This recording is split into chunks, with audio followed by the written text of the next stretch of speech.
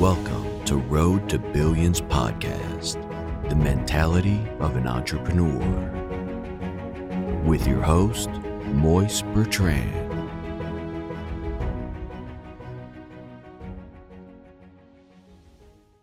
All right, so Mr. Dan, so the first question is, and AJ is on the line as well, so either of you could answer, but my main question was, when you buy land, what do you think is the best thing to do right after that?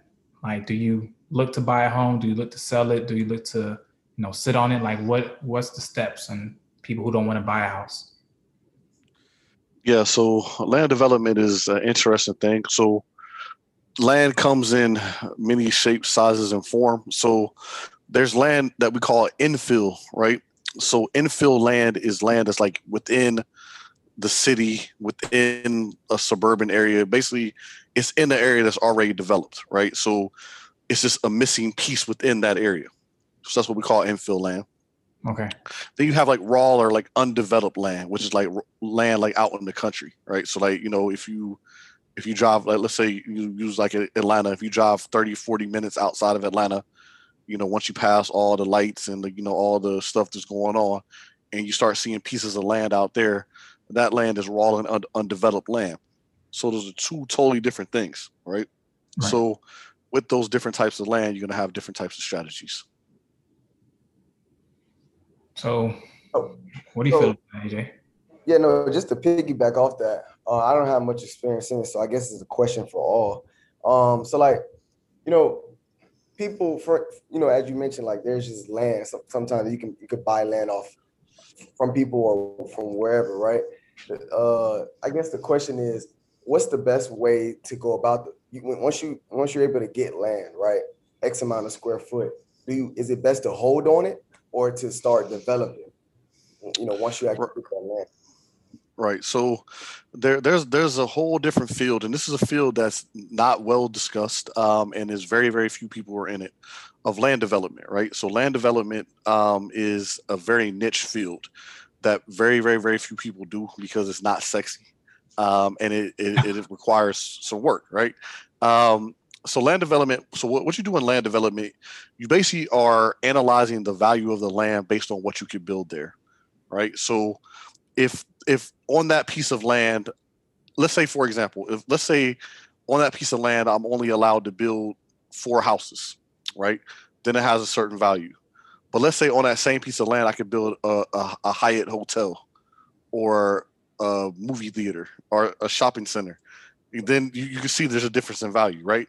So what people do is they buy large chunks of land that are in the path of development, right? So we know Atlanta's going to keep getting bigger and bigger and bigger and bigger, right?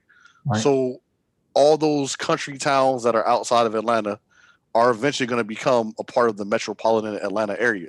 So if you could go out there and get some land in those areas and you can hold on to it, you definitely can create a tremendous amount of wealth for yourself and your family. And that's what a lot of people do. I mean, a lot of people who had land like in Gwinnett and, other places on the outskirts of Atlanta, they're very wealthy now because they've been able to develop that land or sell it to a developer. So these are just some things that you can take into account. Okay. So so my question is, every state has its own permits and, of course, rules with land. So what's the average land price? Like, if you go and buy land so somebody won't rip you off, like how much does 5 acres or, et cetera, et cetera? Right. So in every state is going to be different. And the price of the land is going to be based on the zoning or what is allowed to be done on that piece of property. Right. So if it is zoned residential or if it is zoned commercial, they're going to have different values. So it's very, very tricky. And that's why people also lose a lot of money. So one thing I always want to emphasize to everybody is whenever there's something that people can make a lot of money, guess what? You also could lose a lot of money, right?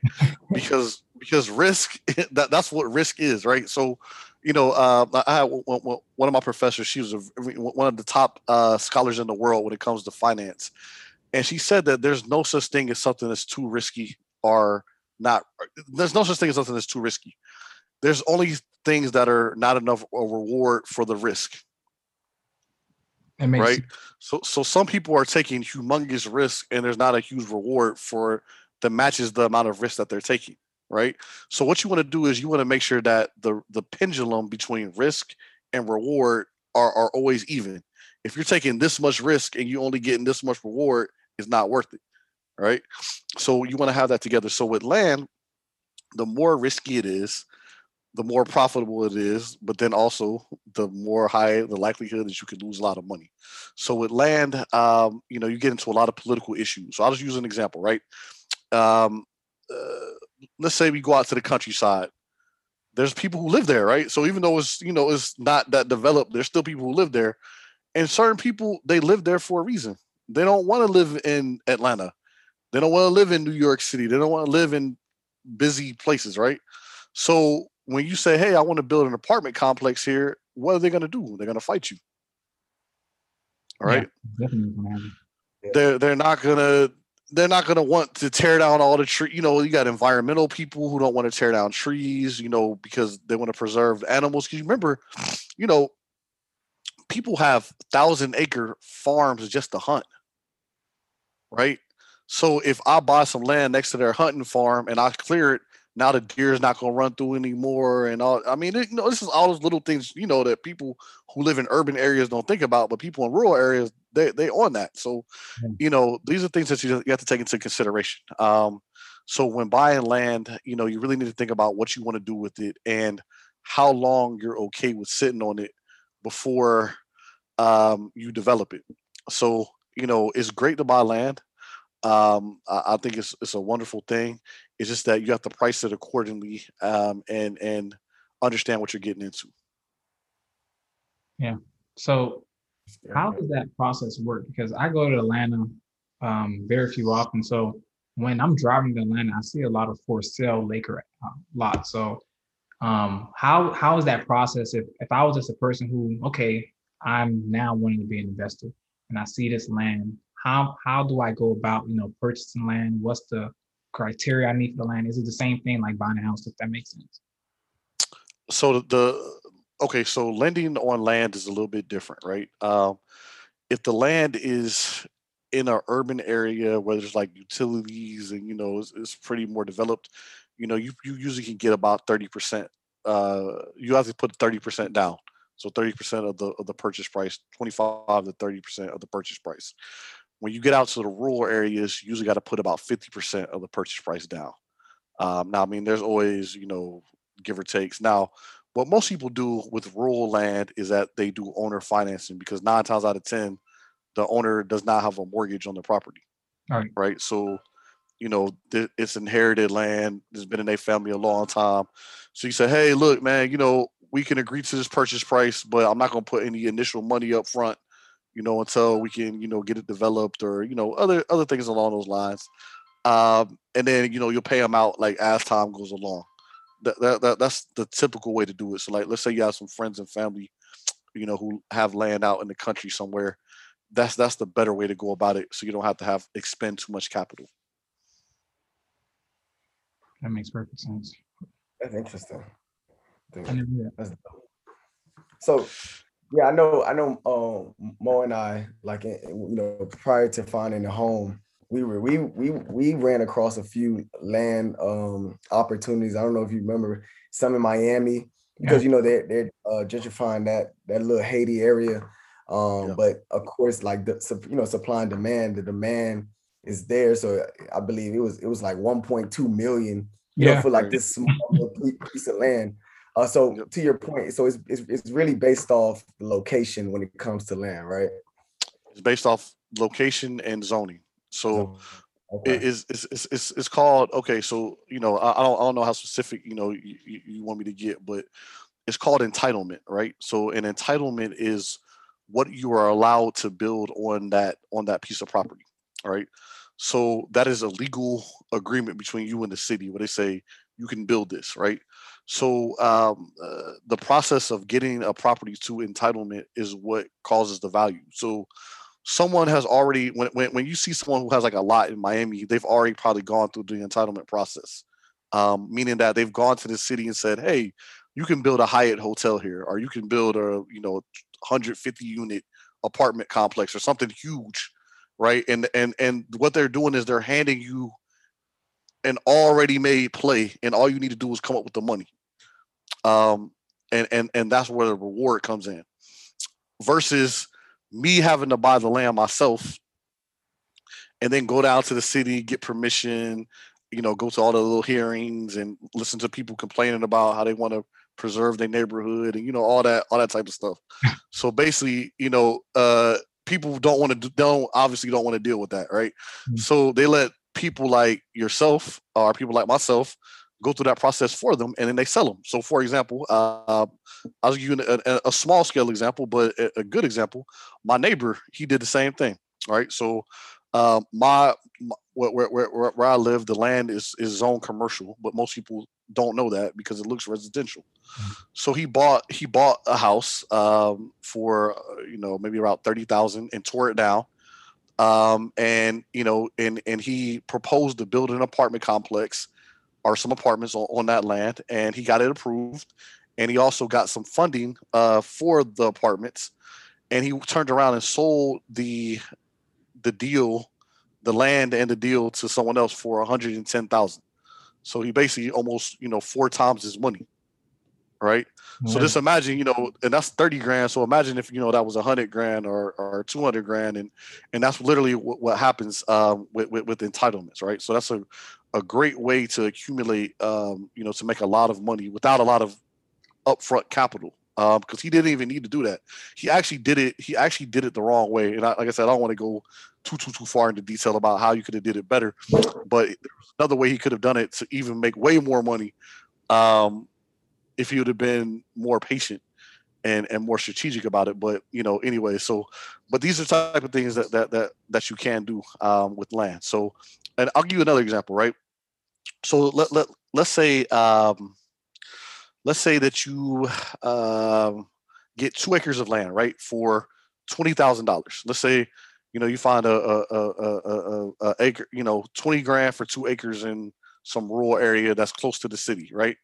And so let's say you go down to the city, you get it rezoned where you could build houses and this, that, and the other, and then you say, okay, well, I'm gonna take I'm gonna put 20 houses on those 2 acres. Let's say 10 houses to make the math simple, right? And I'm going to sell each one of those lots to a builder for $20,000, right? So what's 20,000 times 10? 200,000, right? Yeah. So you took your $20,000 investment and you turned it into 200,000. This is what people do, right? And literally, that's what they do. Like that's exactly what they do. I never heard nothing like that before. That's what they do. So every time you see a subdivision, that's where they came from. Every little subdivision, from the small ones to the big ones. That's exactly. Now, I didn't go through all that what happened, but I'm saying that's literally what basically the process is, right? Now I kind of skipped some things. You gotta put in some. Maybe you might have to put in some sewer or put some roads in, or other things like that. But what I'm saying is these are all costs that are costed in, and you make it out on the back end. So land development is something that's good, especially a lot of people who probably are listening to the podcast are from Florida or from Georgia. And I'm sure either they or someone in their family has some land. And anybody who has land, there's no such thing as useless land or worthless land. At some point, it may be 10 years, it may be 20 years, maybe 100 years. But at some point, we're going to run out of land, or we're going to need that land because people are going to keep repopulating, and there's not going to be any more land being made. Yeah. Right. So land always becomes more valuable as time goes on. So the longer you can hold on to it, the better. But also having a plan to develop it is even better. So, question. Say, for example, you buy the land, and do you recommend people who buy land to go in with investors and have going in as a group? Because, of course, the risk, or how would you go about it? Absolutely. So the best way to do land development is with the group. And the reason why is because it could take much longer than expected, right? I mean, let me just give you an example. Let's say you want to buy a piece of land and you want to build a subdivision. And let's say that happens to be an election year, and the politicians ain't trying to do nothing risky. They don't want people complaining, being mad. They might just stall your project. they can do that. I mean, you're dealing with I mean, that's the power that the government has. So they can say, you know what, we're not going to consider any new development projects. And what are you going to do, right? So, if I'm all out there and I done put my last dime into this deal, now I'm scrambling like, how can I get my money back? But if it's me and five of our partners, we put some money to the side that we don't need right back, and we can be patient with it. Then that's really really when you're gonna get paid. Like for example, I think Rick Ross bought, I want to say 100 acres, in Atlanta, outside of Atlanta, for like $1 million. Now, for someone like Rick Ross, $1 million is not, a lot of money. They have plenty of money, right? So what I'm saying is, probably now, not even because he bought that right at the beginning of the pandemic. So probably even now that land is probably worth 3 million. All right. And just imagine in 10 years, 15 years, what that amount of land is going to be worth, because again, you can't make more land. You can build more dense, but you can't make more land. And there's so many laws against building more dense that it leads, it encourages people to build in more sparsely. Like I said, I don't want to get into too much details about it, but it really encourages that. That's good. So with the house, if you have a house and everything like that, I know you mentioned that and you said your friend tore down the house. Do you have to get permission from the city to tear down the house? And of course, when you do tear it down, what do you think is the most easiest thing for someone who isn't thinking about the biggest things, like, oh, I want to build a skyscraper hotel, I want to just get a gas station here, or I want to just get a storage unit? Like, what do you think is their best bet, their steps in order to, accomplish that goal? Right. So what you can do is this. I'll just use an example. Let's say you buy a house. Let's say it's a burnt out house, it's gone. Right. It costs about $5,000 to demolish a house, with the permits, all this and that. I mean, give or take. I mean, obviously you could do it yourself and save a little money, but I'm saying for a novice person who's not well connected, it'll cost about $5,000 to get a house demolished. Right. So let's say, okay, you buy a lot for, let's say, 10,000. You demolish it for 5,000. So now you got like 15,000 in it. Now, someone who's like, I'm not really trying to hold on to it for a long time, you probably can sell that land for 30, 40 grand. I mean, it should be worth that much if you bought it for that price. Right. So whatever price you're buying it for, you should be looking to pretty much double it, or at least get, a strong return on it, because, whenever you're dealing with stuff like that, you're just dealing with more risk. So you could do that, or you could build a new house there, or you could partner with someone. So let's say, like right now, I'll just give a great opportunity now. People are struggling to find land to build on, right? So if you have even one lot, in a nice area, or a somewhat desirable area where people would want to buy a new house, you could go to a builder and say, hey, listen, man, I got a lot. Let's partner in on this deal. Right. So you bring the land, the builder brings the building, they build the building, and then when you sell it to the buyer, y'all split the profit. So that's another thing that you definitely can do to make money. Or you could take that piece of land and divide it into several lots and then sell each lot, off to a builder. So these are things that you can do, if in your kind of early stages of the development process. What I would encourage people to do is try to partner with some builders, because I think there's a great opportunity there, and there are builders who are willing to do that. Yeah, I think the main one question people may ask is like, where do I go? Like I remember when, just to piggyback on, our experience, trying to, we didn't go the conventional route, right? The FHA loan, right? We went hard money lenders. So something you said was like, man, find someone, right? So what we did was we, went online, we used our connections, people that know people. So when it comes to, I guess, developers, like I think that's probably that's maybe a different, from a different lens, from hard money lender to developers. Where do people go to find those type of people? Yeah, I mean, so you can just find builders, just find people who build houses. It's just about doing research. So you'll see, like, in most neighborhoods, whoever's building the houses, they're gonna advertise. They're gonna say, a home built by Johnny's company, John's construction. I mean, anyone can build a house. So, building a house is it really seems like, this like dramatic process, but it's really not. I mean, it's really 7 or 8 things. I mean, it's framing, putting down the concrete, this. I mean, there's, steps to it. But what I'm saying is, it's not, you don't have to build it yourself, right? So what I'm saying is, people are general contractors who will go out and find what we call subcontractors to build the house for them. So anybody who's a licensed contractor can help you build a house on a lot. But you want to go with somebody who's experienced, who has, some clientele already. But then, it's just about finding somebody who's willing to work with you.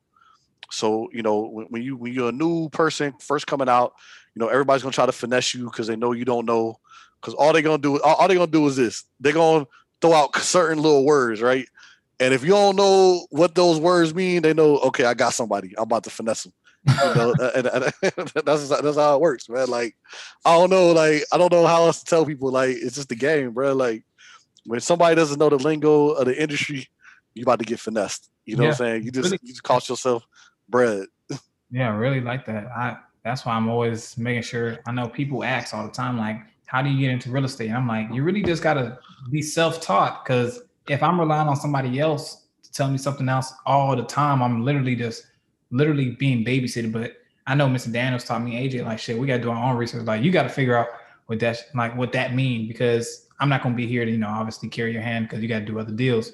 And I feel like what a lot of people need to just understand is just like, if you just take time out the day just to study something that can make you a lot of money in the long run, why not do it now?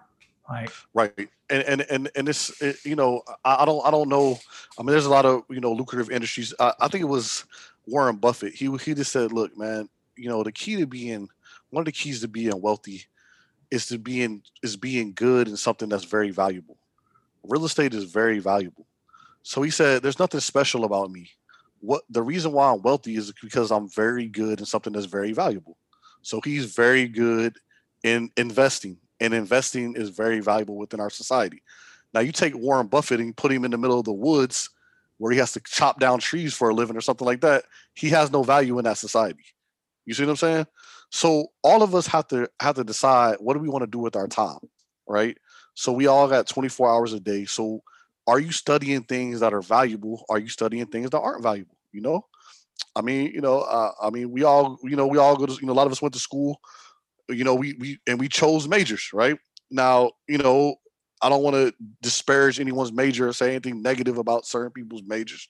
However, you just understand that, look, if I major in like ceramic pottery, there's nothing wrong with that, but you just know that the value of that degree is only a certain amount versus if I major in finance or accounting or something that's more valuable where you're going to be getting paid.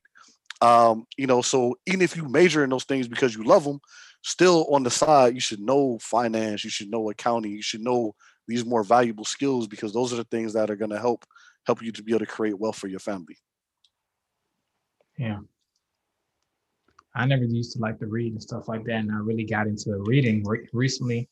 But I was talking to my friend the other day, and me and him laughed about it. But they literally put the answers right in front of us, like in the books, and like they say put 10% of your monthly profit away in a savings account, and somebody will literally look over that one sentence and be like, "Well, I can put 2%," and now you messed up in 6 months. But this book that just told you how to double your money a year told you how to triple your money, and now you just obviously neglecting that. But I feel like a lot of people just need to, of course, do knowledge. But one thing I feel like separates a lot of people is having a mentor.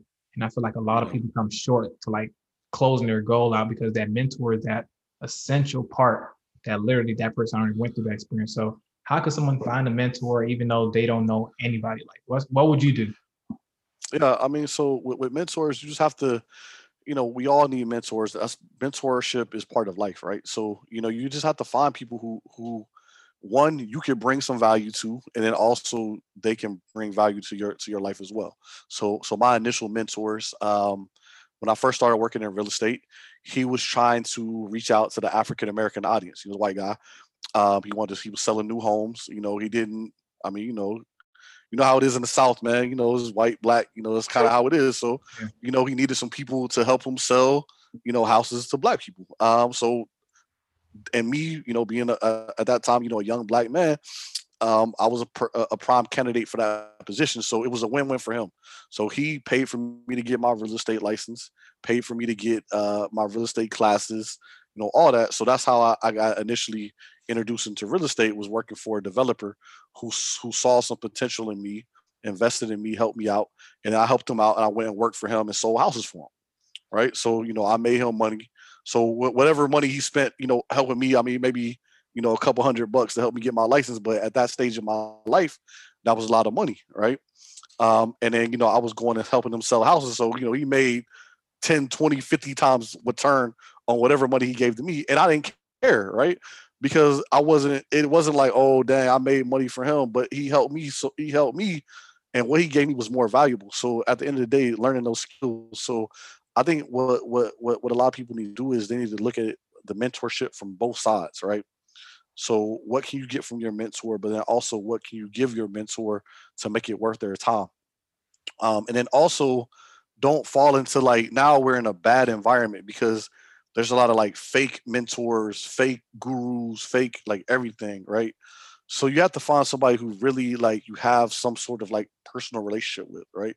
Like someone who you could call your friend, right? You know what I'm saying? Not more so than just, you know, we work together. Someone you could call your friend, so you could ask questions about anything, like not just, you know, real estate or business. You know, you call them and ask them about girls or, you know, football, whatever. You know, so stuff like that. So someone you have you can build a real rapport and relationship with.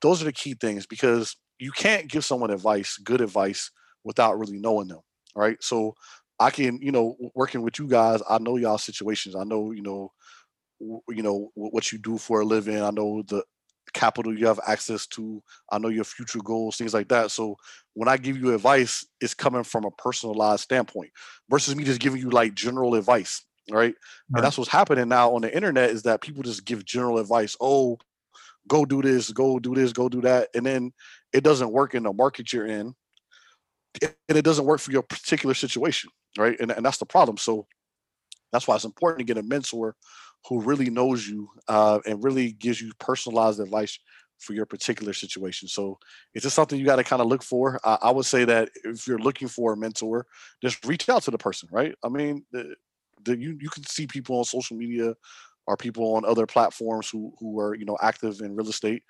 Just DM them, send them a message. Hey, I'm interested in learning about real estate. How can I help you?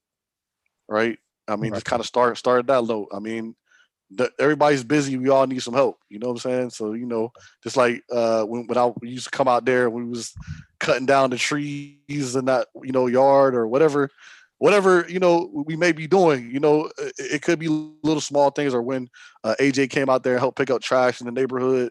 You know, little things like that. You know, people need help because there's only, you know, every person is only one person. So just being willing to do something outside of just the direct, you know, give me something, like, because what I found is that some people, like, when they reach out for a mentor, they do it in a really like selfish way, like tell me the game, like it's like, dang, what Dang, for coach. what, like, you know what I'm saying? What are you about to throw? But like I yeah, I know you also, spent all your life, you know what I'm saying, but you tell me right now, like, you know what I'm saying? yeah, It's crazy. I was gonna add to that. That's real though, because I was thinking about this the other day. Like even from the because you know there's people out here that's listening that actually you know that work as well, right? And you got to be intentional, like with a mentor as well. Like if, for instance, me working for a company, I see a man, you know, a black man in a high position, right? I'm intentional. I know I want to be where he is one day. Now, how can I today to Chris's point? How can I add value to him? But more importantly, you know, how can I build that genuine relationship? And then I think the biggest point with it being intentional is kind of, you know, have goals in mind. Like you got to have a plan, you know what I mean? Because if you just go say, I just want to be my mentor and just talk about nothing, or just talk about, oh, what do you do? What do you do? Now, you know, be intentional on what you want, you know, out of a mentor, and what value you can add, you know, to the mentor as well. And to the point of just reaching out, I think, you know, and life works in mysterious ways. You never know. It may be the person that you don't think should be your mentor, that really needs to be your mentor, honestly, because you may not know what that person knows or what goals you all share as well. So it's not always about who got the most money and or whatever. You never know how they got that. You feel me? So it's all about the knowledge. So that's just my 2 cents with gaining a mentor. Yeah. I feel like a mentor is very crucial to anybody who want to be successful, because I just finished reading The Alchemist yesterday. And then the one thing it just said was, if you ask for something, you have to be prepared for what comes with it. So if you ask for a mentor and you get an omen, and then this person know how to do something, but you're obviously not acting upon it, you're not ready for that situation at that time. So I feel like a lot of people you have to know how to sacrifice something in order to get more in return. And if you got to sacrifice your time, something, you better make sure that person knows like you're serious about it, because this person already endured the hard process. They're just literally giving you this piece of paper with, okay, first step, buy a house, second step, refinance, the third step, duplicate it. And they give you the answers, but you just have to put that work in. And I feel like a lot of people, they don't think longevity. They think about, I want some quick bands, when really shit, you can make some millions if you know how to finesse in life. You can. I'm telling you, the cheat code to life, and I always tell the young bulls this, is to listen to people older than you. You know what I'm saying? When you listen to people older than you, and you don't have to, you can learn from their mistakes instead of making mistakes and learning from your mistake, right? Just think how much easier your life is if you can learn from other people's mistakes instead of making the mistakes yourself, right? Yeah. And that is the beauty of youth, right? When you're young, you can literally just ask other people, like, hey, how did you do this, right? And then, you can just ask them, and they say, don't do this. And I'm telling you, 9 times out of 10, most people who are older, they want to see younger people have a better life than they did. So they don't want to see you do the same stupid stuff that they did, right? So just think about your life right now. If you could go back to like a high school kid or incoming freshman, you could tell them so many things that you did that was stupid that they should not do. And if they listen to you, they're going to end up getting straight A's. They're going to be on the, get this scholarship opportunity. They're going to have so many opportunities if they just listen, right? Yeah. So the cheat code in life is just listening to people well-intentioned people who are older than you, who've been there, because all they're going to do is try to make your life easier than theirs. So how do you feel like somebody should, because, the podcast is about to wrap up like in 5 minutes. So what do you feel like is the best thing for someone who is a newbie to real estate? They don't have any knowledge. They don't have a mentor. What do you think is the steps they have to take in order to, like, of course, buy their first house or make their first investment? Right. So the first thing is just understanding the market in the city that you live in, right? There is a such thing as a national real estate market, but that's irrelevant to the average individual. So unless you're like an institutional investor who has billions of dollars and you have houses in LA and all across the country, the national real estate market means nothing to you. So I don't care what's happening in Atlanta. That don't mean nothing to me because I don't have no investments there, right?